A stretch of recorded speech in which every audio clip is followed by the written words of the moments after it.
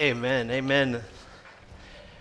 Well, before I do anything, I know there's a bunch of kids here who are excited for what's next. In fact, my kids were jumping up and down and asking why they're still in service. So I want to dismiss children. And this is for ages 3 years old up to fifth grade. There's special classes for each one of them. And if you got a young one who's below that age, who's 2 to 0, we have nursery also available for you, which is a great deal because it's free, and we know that usually doesn't happen.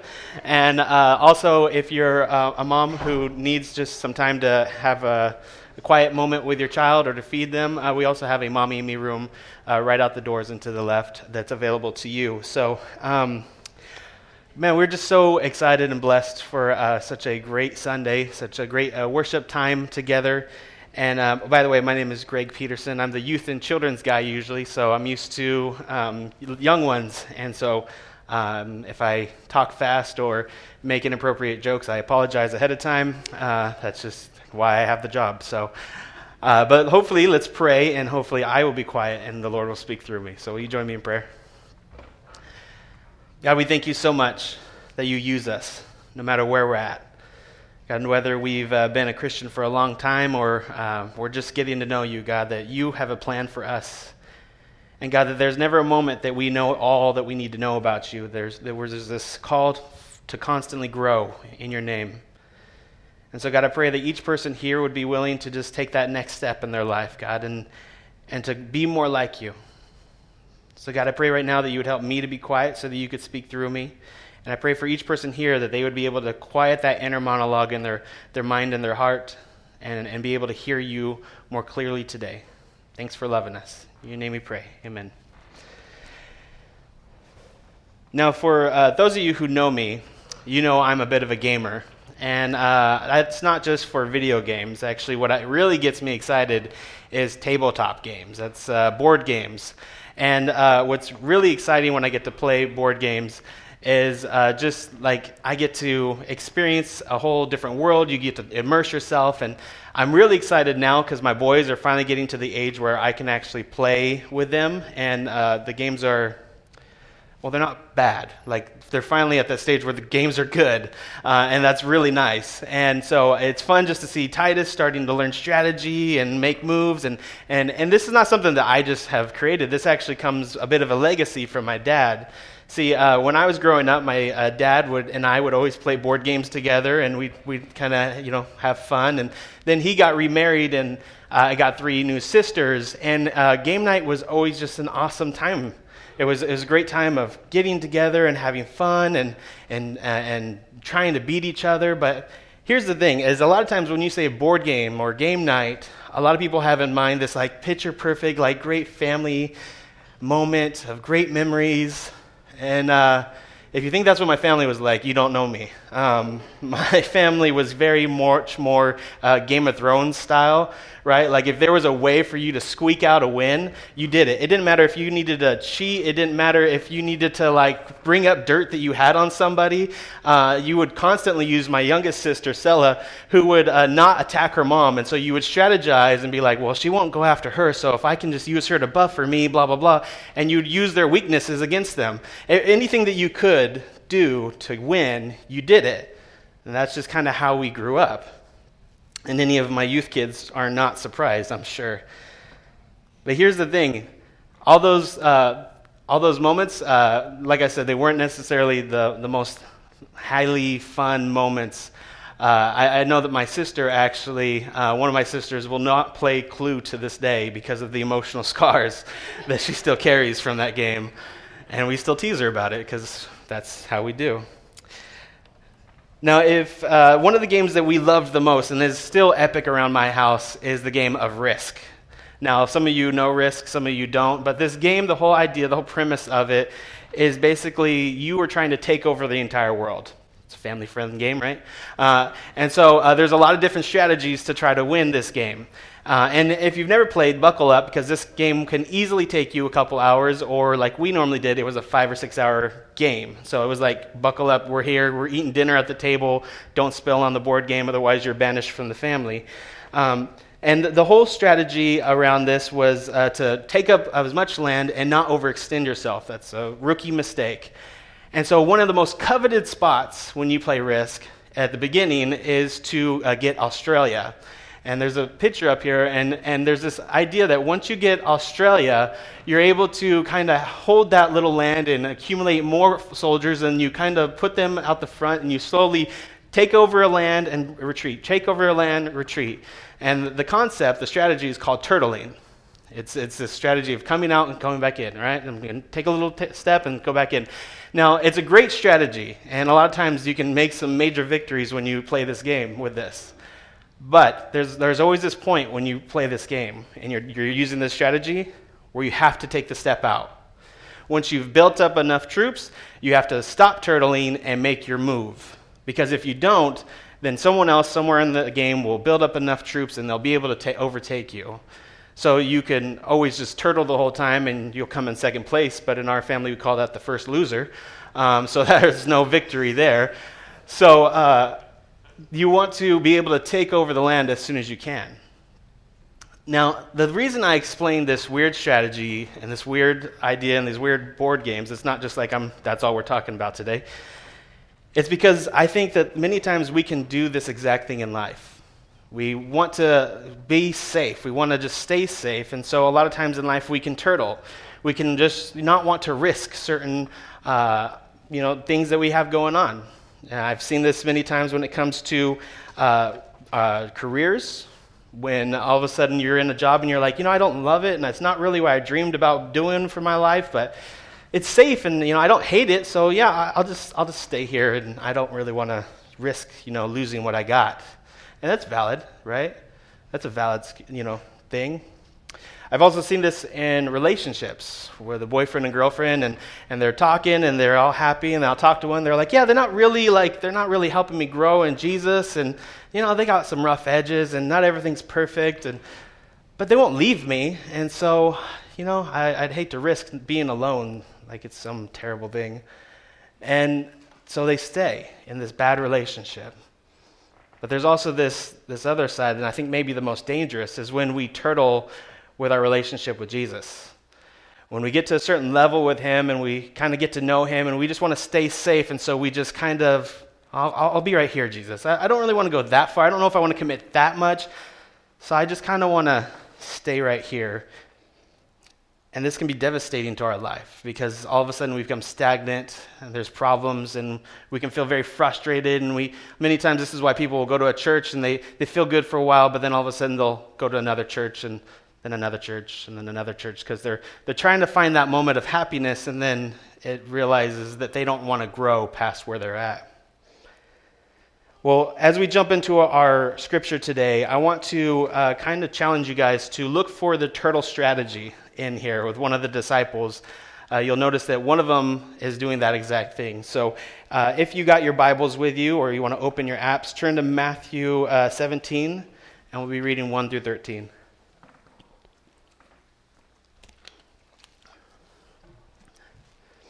Matthew 17, this is what it says. After 6 days, Jesus took with him Peter, James, and John, the brother of James, and led them to the high mountains by themselves. There he was transfigured before them. His face shone like the sun, and his clothes became as white as the light. Just then he appeared before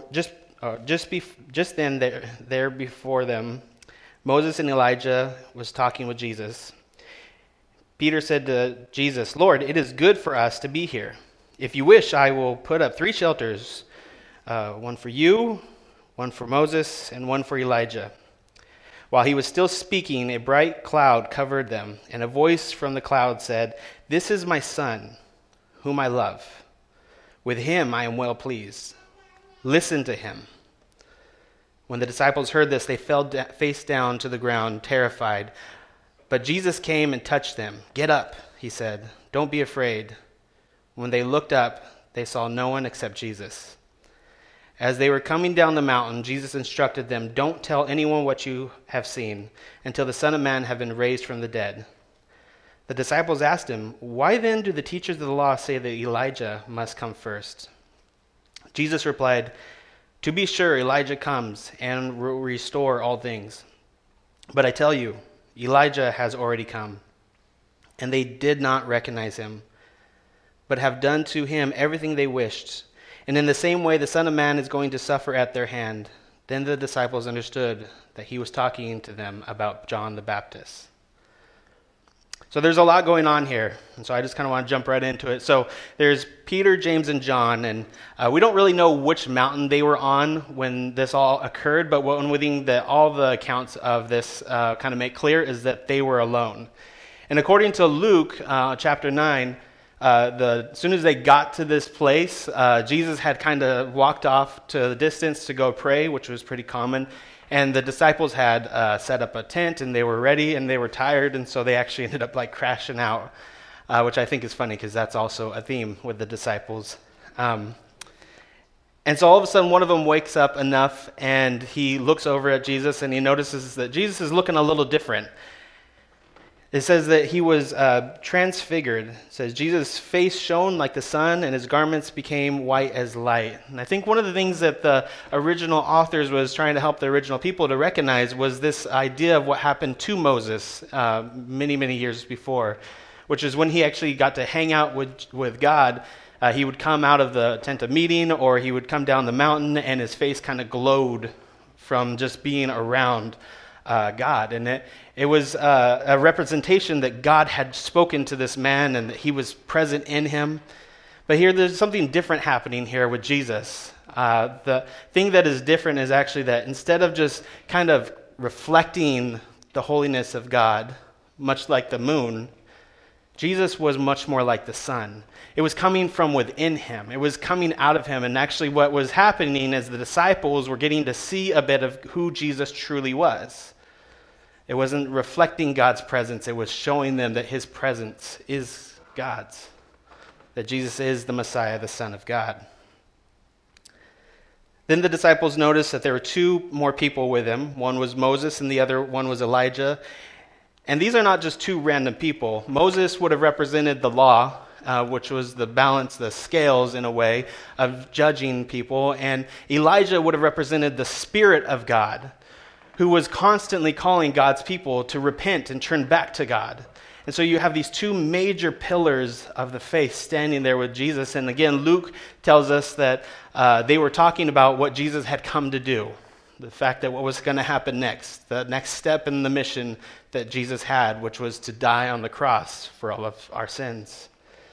And so they're having this big meeting, and they're talking to one another. And I love this moment, because it just is so human, right? Have you ever seen anyone get starstruck? Just completely I love it. You see it on Ellen. You can see it on so many other spots. I watch it on YouTube. It's great because you're just there's this person, and this is their moment, right? They've been wanting to talk to this person. They're so excited to meet them, and they finally meet them, and they just blow it, right? They're just blah, blah, blah, not knowing what to say, or they're just crying constantly and not knowing what to do, and the other person just awkwardly side hugging them, it's okay, let's take the picture, I need to leave. It's so funny when you get to see this. And I kind of think that's what was happening here with Peter. Because he wakes up, right? Just wakes up all of a sudden. And there are two of the major heroes of their faith right in front of him. Moses and Elijah. I mean, he has grown up hearing about these guys.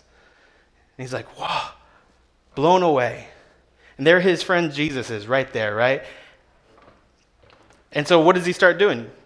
Luke even says he started talking not knowing what he was going to say. Right? He just starts talking. It's great for us to be here, Jesus. It's great for us to be here. How about you guys stay here, and I'll build a house for each one of you, and let's do that. That sounds great. Let's all stay here forever. Okay, this is great. I just don't want to leave. And I love that as in the midst of him talking, the Father kind of steps in and says, "This is my Son, whom I love. With him I am well pleased. Listen to him."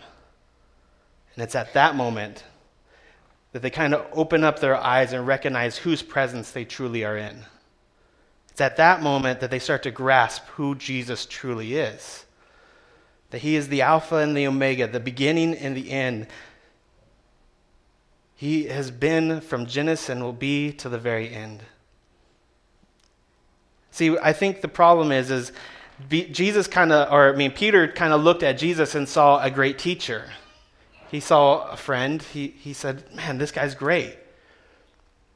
But what the Father was trying to help Peter to understand is Jesus is not just one of the greats. And I want to say that he's not one of the greats. And his lessons were not just on love. And I think a lot of times we ourselves can fall victim to that. When we open up the Bible or we hear a message or any of that stuff, when we listen to a worship song, sometimes we can just be like, man, that's a really positive message and that's all it is. And we miss out on really understanding who Jesus truly is. And we're going to miss it. We're going to be frustrated. And we're never really going to get to grow because we need to understand first off that Jesus' first mission that he came to do for the majority of his life was to help people to understand who he truly was.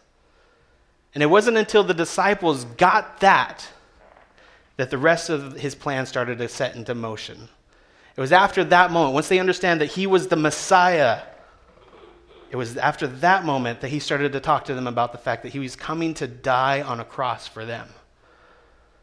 And after that moment, his last step of the mission was to help us to understand who we are because of that. And so you see that the disciples all of a sudden get it. They fall to their face. And I kind of love what it says here.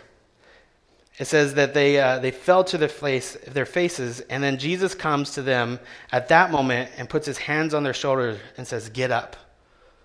Don't be afraid." Man. I think a lot of times, at least for myself, I can kind of be like the disciples, and I can miss who Jesus really is.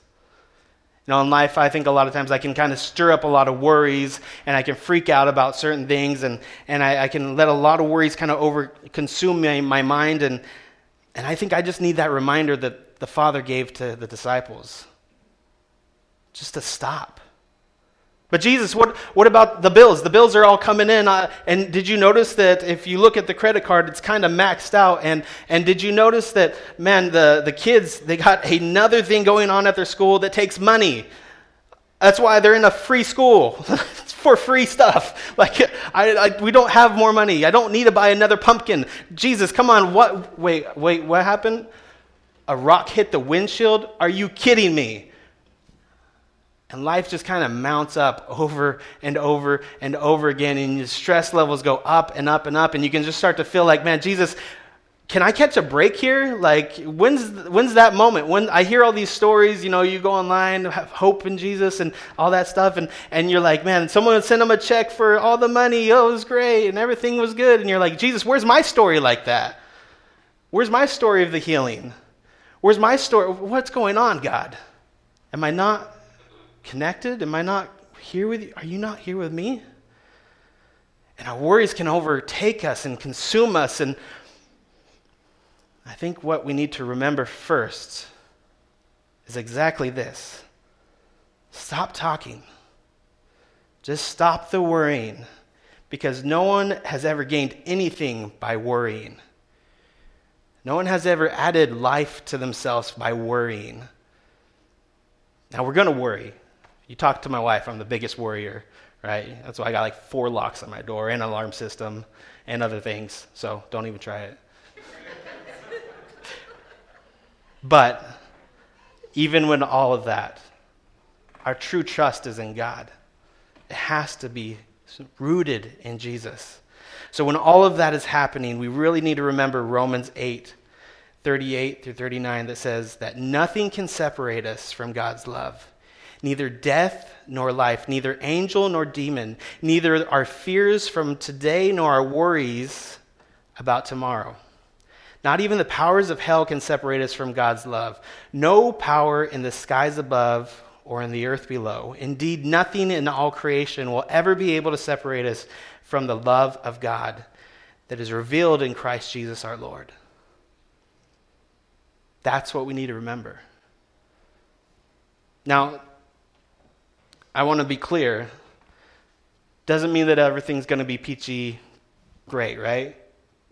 Not everything's going to be easy after this moment. You're still going to have hard times.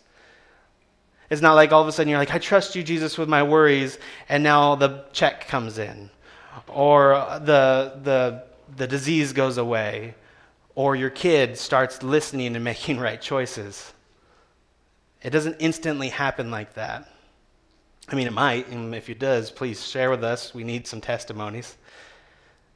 But most of the time it doesn't.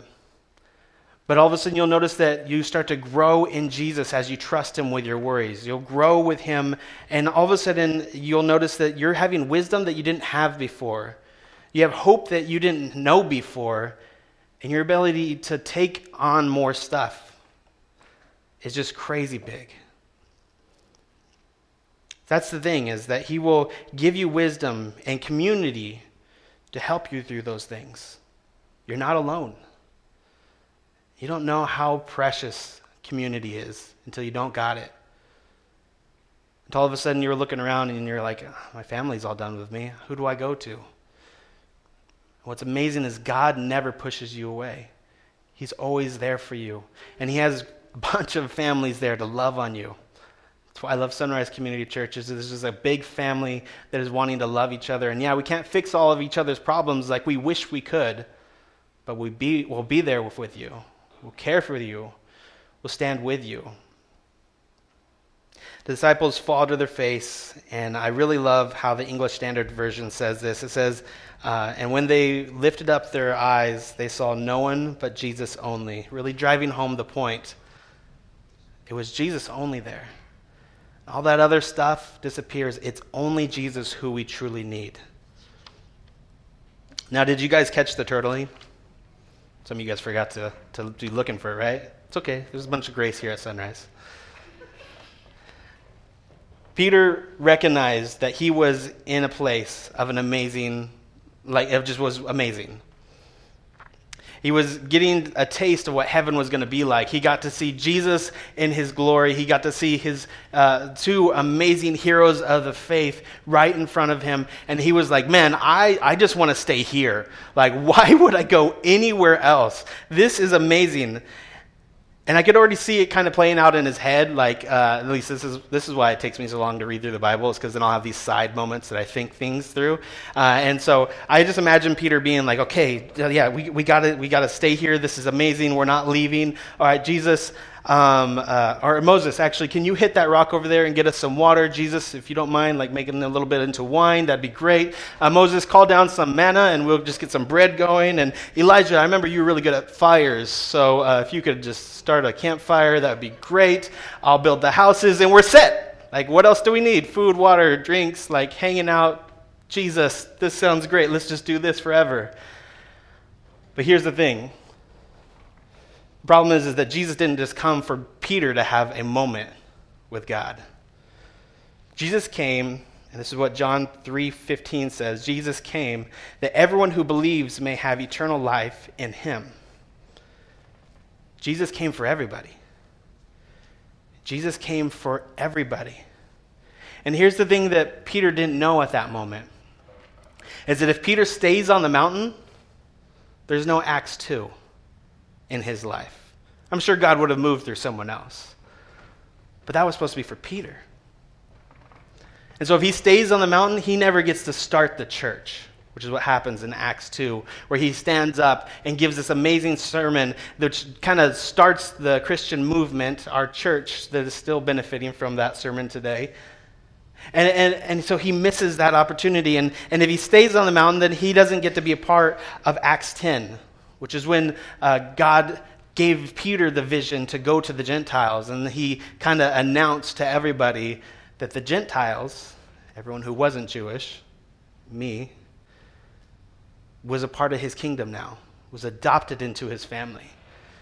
Peter got to be a part of that. And Peter's life is crazy. It's just constantly someone who is just going after Jesus, and God is doing so many big, amazing things with his life. But here's the thing. He had to risk coming down the mountain.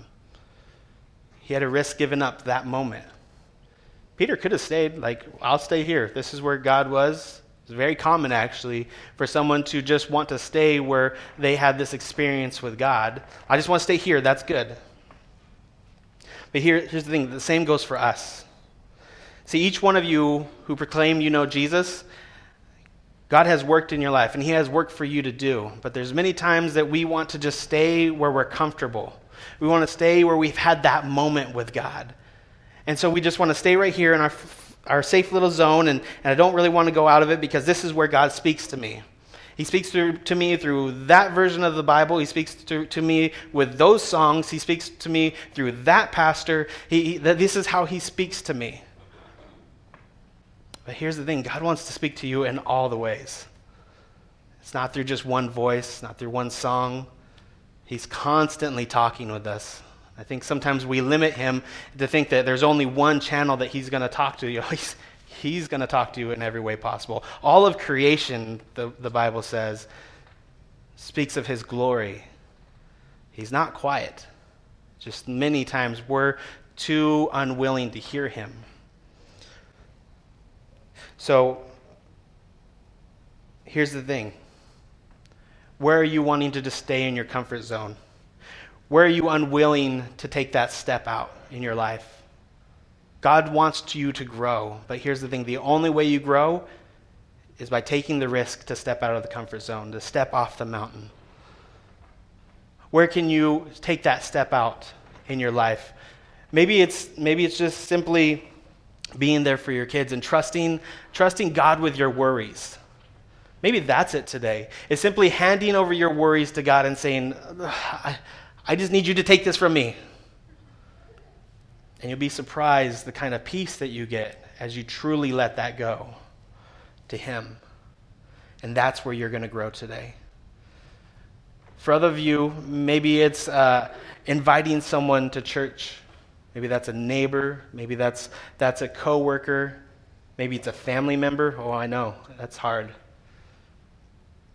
But it's willing to risk that awkward conversation that you're going to have with somebody to simply just ask them, can I pray for you? And whether you pray for them on the spot or you just take the information and go back to your office or wherever and pray for them, that's okay. There's not like a defined way that you have to do this. But simply being willing to ask somebody, I'm going to pray. Do you need any prayer? What if all of a sudden all the waitresses in Tulare started getting prayed for that way? Hey, we're about to bless the food. Can you need anything any prayer? Or the checkers, at the checkout line. I mean, step to the side. Don't be rude, right? Like, I know there's a long line. Let's just have a conversation for 5 minutes. Like, no, don't be that people. But just simply ask, hey, I'm going to be praying when I get back to the car. Is there anything that you need prayer for? Maybe it's the person that's cutting your hair or someone like that, but just simply whatever it is, and the Holy Spirit will tell you. It's that idea that pops in your head that makes your heart thump a little bit harder, that says, oh, I don't know about that, God. I don't think I want to do that. I'm just going to ignore you for the next 5 minutes, and then we're just going to, I'll repent and it'll be better. I've done it many times. I'm speaking from experience. But here's the thing. God does so much through a conversation. God can do so much through a friendship, through a relationship. And so he's going to call you to grow into that. And here's the other thing. This is just at least my experience, is that feeling of uncomfortable, the thing that gets your heart pounding, really is that realization that you don't have the strength, you don't have the wisdom, you don't have what it takes. But growing in Christ normally starts with relying on him to be your strength. That's usually where it starts. It's saying, God, if you don't give me the right words, I'm going to be like those people on TV that need the star. Just pray? Okay, I don't know what to say. But when all of a sudden you open up your mouth and he takes over, which I can tell you honestly, if I ever make sense while I'm up here, is him. Like, if you talk to me off stage, it never is good. So I apologize for awkward conversations. But God takes over, and he can do so much with someone who is willing to take that step for him. So maybe today, or this week, You can look at your life and say, I will grow in this way. I'll take a step out and I'll grow by having that conversation, by loving that person, by actually asking that coworker who looks like they're down what's going on instead of just ignoring them and hoping someone else does it. Maybe that's how you're going to grow today. Maybe you think that, hey, you know what, I don't know all the answers, so I don't know if I can actually do this. Like, I feel like I need more training. And I think that's why the end of these verses is so important. We know they have this experience, they're risking it by following Jesus down the mountain, and all of a sudden he says, don't tell anyone what you just saw until until I've raised from the dead. And so then they have questions, right? They say, well, you know, why do the teachers of the law, they say Elijah is supposed to come before this? What's up with that? And he turns to them and he answers their question. But he didn't answer their question on the mountain. He answered the question as they were walking down it. Listen, there's a lot of answers to be had, and there's plenty of information that you can get. But it takes following him first and trusting him with your life and walking after him and saying, I'm willing to follow you even when I don't know things. And guess what? Along the way, you're going to get a lot of those answers. When I started doing this, 13 years ago, following Jesus, I had a long list of questions. And then I got answers and I had more questions. And I got answers and I had more questions. I'm in seminary and I still have more questions, and I go to class and then all I get is more questions. And you're like, is there an answer? And they're like, yes, Jesus. And you're like, okay, yeah, I guess that works. But the reality is the answers will only get you so far, but your faith and trust in Jesus will get you all the way there. So maybe it's not about having all the answers. Maybe growing in Christ simply just means that your character and your actions look more like Jesus today than they did yesterday. I want to say that again. Growing in Christ means that your character and your actions look more like Jesus today than they did yesterday. Let's make that the goal of our growth. I want to pray for you guys.